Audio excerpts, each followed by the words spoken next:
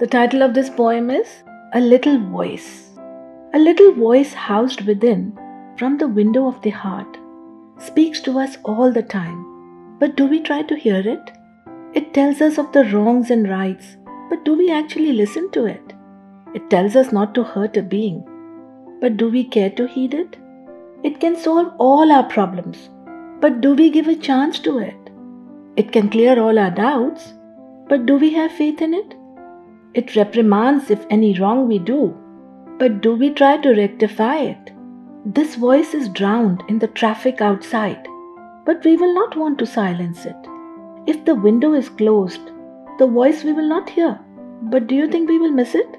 Is it a part of God in us? But do we really revere it? This little voice is the conscience in us, but do we actually remember it?